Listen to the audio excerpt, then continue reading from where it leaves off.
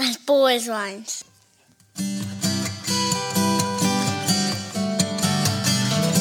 As bold as lions. As bold as lions. As bold as lions.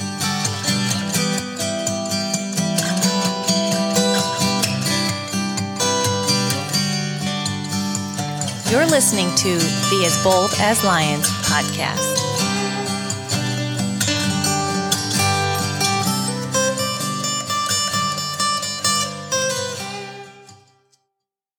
Well, hello and welcome to the As Bold as Lions podcast. I am your host, Derek Charles Johnson, and we are just in the middle, the very beginning really, of a series called Encounters, Never the Same After Meeting Jesus. And last time we talked about this woman who approaches Jesus in the Gospel of Mark, and she has this issue of blood, and she reaches out and touches him, and she is instantly healed. And there's just quite a bit of fallout from that whole episode, but it leaves with her being restored and really just sent on her way healed, and everyone left just to amazement that this woman has been healed in the presence of Jesus just through the simple touch of his garment. And so I love diving in and looking at some of these encounters within the gospel, because I think as we flesh them out a little bit, we see the character of some of these people as they're coming to the Lord, and we can see our own character in that as well. And more importantly, we see the character of Jesus as he has conversations and as he just meets people on the level that they're at. This week, we are talking about Jesus and Nicodemus, and this encounter is from John chapter 3. And just as an intro and a reminder, whenever a person meets Jesus, we see a change that impacts that person's life. We see that Jesus did not avoid people in terms of social status. He met with rich and poor, healthy and sick, educated and uneducated. And in each circumstance, it was life-changing and life-altering. It offered a new sense of direction and purpose. And certainly one's outlook on life cannot be the same after encountering Jesus. It has to be different. For these folks in the Bible that we're talking about, it had to be different for them after they met him and went away. So today we look at an encounter that brought a truth-seeking teacher of the law to the feet of the Messiah. Nicodemus, a ruler of the Jews, approached Jesus with questions. It is clear that despite being a Pharisee and a man who was supposed to have all the answers, he was still seeking. No doubt Nicodemus had heard Jesus' teaching. Perhaps he even witnessed his miracles, and he wanted to know more. He wanted the truth. So the text of their conversation is a little bit long. It's John 3, 1 through 21, but it contains that very famous verse, John 3:16. And I just want to read through this just to set up our encounter podcast today, and just to see where Nicodemus is at as he's coming to the Lord. So now there was a man of the Pharisees named Nicodemus, a ruler of the Jews.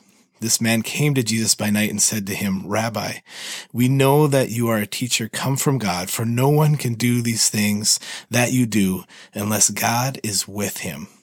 Jesus answered him, "Truly, truly, I say to you, unless one is born again, he cannot see the kingdom of God." Nicodemus said to him, "How can a man be born when he is old? Can he enter a second time into his mother's womb and be born?" Jesus answered, "Truly, truly, I say to you, unless one is born of water and the Spirit, he cannot enter the kingdom of God. That which is born of the flesh is flesh, and that which is born of the Spirit is spirit. Do not marvel that I say to you, you must be born again. The wind blows wherever it wishes, and you hear its sound, but you do not know where it comes from or where it goes. So it is with everyone who is born of the Spirit." Nicodemus said to him, "How can these things be?" Jesus answered him, "Are you the teacher of Israel, and yet you do not understand these things? Truly, truly, I say to you, we speak of what we know and bear witness to what we have seen, but you do not receive our testimony. If I had told you earthly things and you do not believe, how can you believe if I tell you heavenly things? No one has ascended into heaven except he who descended from heaven, the Son of Man. And as Moses lifted up the serpent in the wilderness, so must the Son of Man be lifted up, that whoever believes in him may have eternal life. For God so loved the world that he gave his only Son, that whoever believes in him should not perish, but have eternal life. For God did not send his Son into the world to condemn the world, but in order that the world might be saved through him. Whoever believes in him is not condemned, but whoever does not believe is condemned already, because he has not believed in the name of the only Son of God. And this is the judgment. The light has come into the world, and people loved the darkness rather than the light, because their works were evil. For everyone who does wicked things hates the light, and does not come to the light, lest his works should be exposed. But whoever does what is true comes to the light, so that it may be clearly seen that his works have been carried out in God. This encounter is really our only one-on-one account of Jesus with a Pharisee that we have in the Gospels. Most others seem to be Jesus with crowds gathered around, and Pharisees either watching from a distance or they're perhaps just part of the crowd. So what is it that is remarkable about Nicodemus? Well, he comes to Jesus by night. We can assume, based on his societal status, he's a leader of the Jews. He did not want to be seen coming during the daytime. By coming at night, there's safety and avoidance of gossiping eyes. Secondly, he acknowledges that Jesus is a teacher from God. He doesn't, at least not yet, understand perhaps who Jesus is, but the evidence that he is from God is too overwhelming in his eyes. These teachings and miracles, it's all too much for an ordinary human being. Third, he comes with a humility in spirit. As opposed to other encounters with Pharisees, Nicodemus does not come looking for a fight. He comes to honestly find out the truth. And finally, we can assume that Nicodemus is a Christ follower by the time of Jesus' death. He certainly defends Jesus by saying he should not be unlawfully seized. And this is when he's talking with other Pharisees. This is in John 7:45 through 52. So he's sort of defending Jesus. And he is also with Joseph of Arimathea in preparing Jesus' place for burial. And then we see that in John 19:39. And this latter point of being with Joseph of Arimathea, it really gives support to the notion that Nicodemus had found the teachings of Jesus as valid, opposed to his other fellow teachers of the law, the other Jewish leaders.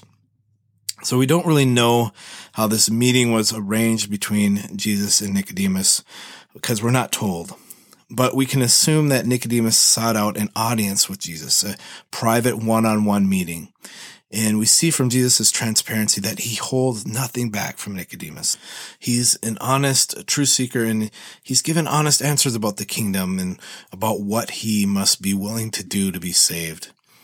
So some key points from this encounter are the following. First, truly is Jesus' way of overemphasizing.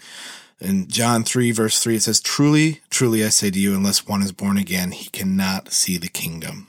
Jesus uses this phrase truly several times as he instructs Nicodemus. In this, he is emphasizing the point. You must be born again. This phrase doesn't make sense initially to Nicodemus. He's thinking physical birth. Jesus is pointing to spiritual birth. For you and I, the takeaway from their meaning is that we too must be born again. We acknowledge that here and in other places in Jesus' teaching, there is a truly aspect that cannot be ignored. In order to be saved, we are to be born again in the Spirit. Secondly, Jesus used a story that made sense to Nicodemus. Jesus remarks that despite being a teacher in Israel, Nicodemus still does not understand. It's not a put down. He just reveals what already should be clear based upon Scripture. Jesus mentions the snake in the wilderness, a story about Moses and the Israelites in the book of Numbers. Nicodemus, being familiar with the Old Testament, because it's really the only Bible they had at this point, could see the connection. In Numbers 21, verses 8 and 9, it says, the Lord said to Moses, make a snake and put it up on a pole. Anyone who is bitten can look at it and live. So Moses made a bronze snake and put it on a pole. Then when anyone was bitten by a snake and looked at the bronze snake, they lived. So Jesus, for our sake, would become that snake on a pole, a cursed object used to take on the sin of mankind. All men who wanted to live and not die physically had to look at the snake Moses lifted up. All men who want to live and not die spiritually must look up at the Son of Man lifted up. This made sense to Nicodemus, and it also makes sense to us.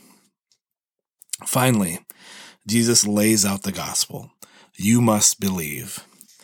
Verse 16, it says, "For God so loved the world that he gave his only Son, that whoever believes in him should not perish, but have eternal life."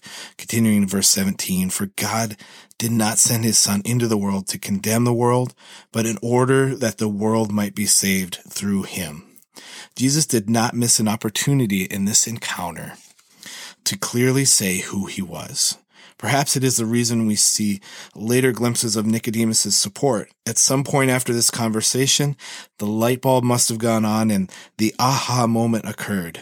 Just as we cling to John 3:16 today as a verse powerful enough to share everywhere, it cuts to the heart of Nicodemus as he first heard it.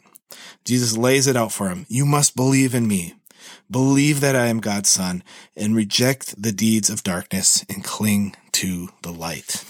As far as encounters go in this series, this is perhaps one of two that we will talk about that bring Jesus face to face with someone of high status. The other, his meeting with the rich young ruler, has quite a different ending, that being of a man who leaves Christ's presence, not ready to follow and believe. I believe Nicodemus left this conversation in John chapter 3 having more answers than questions. I also believe Nicodemus had to come to a point where his faith in Jesus collided with the unbelief and disbelief of many of his cohorts. It would be a difficult road to walk. What else became of Nicodemus? What place, if any, did he have in the days following Christ's resurrection in the early church? That is perhaps a discussion for another time, but here I want to recognize that Nicodemus's encounter brought him to a place where Christ did not dismiss or turn him away. He kept nothing hidden from Nicodemus, and I believe the faith that Nicodemus put forth wanting to truly know was not at all rejected by Jesus. It was encouraged. So what about you? If you have questions of faith, isn't God big enough to handle them? I believe this story shows us that indeed God wants and desires our questions. From there, he is faithful to lead us and show us the answers in his timing, not ours. Even as we go through life without all the answers, we know that God is still sovereign and still proven who he is time and time again. Guys, I love you and I love walking this journey with you. If I can pray for you at all or be an encouragement in any way, please reach me at my email at info@DerekCharlesJohnson.com. You can also access me through my website, which is simply DerekCharlesJohnson.com. And again, if these podcasts, these messages are an encouragement to you, would you be kind enough to leave a review on whatever hosting site you might be listening, whether it's Apple Podcasts or Spotify or just going on Facebook and sharing and inviting people to listen. That would be a huge just blessing for me, just to get this out to other people who need to hear it. And again, I'm so grateful just for your support, your feedback. It means a ton to me. I love hearing from you guys. And I cannot wait to dig in again next time. Leaving you with this verse once again from Ephesians 5:15-17. It says, "Be very careful then how you live, not as unwise, but as wise, making the most of every opportunity, because the days are evil. Therefore, do not be foolish, but understand what the Lord's will is." Guys, I hope you have a wonderful day. God bless. Hey guys, this is Derek Charles Johnson. You have been listening to the As Bold as Lions podcast. I am a blogger, a songwriter, an artist, and if you've been encouraged by this podcast, please go ahead and subscribe and share, and head over to DerekCharlesJohnson.com for more encouraging content. God bless.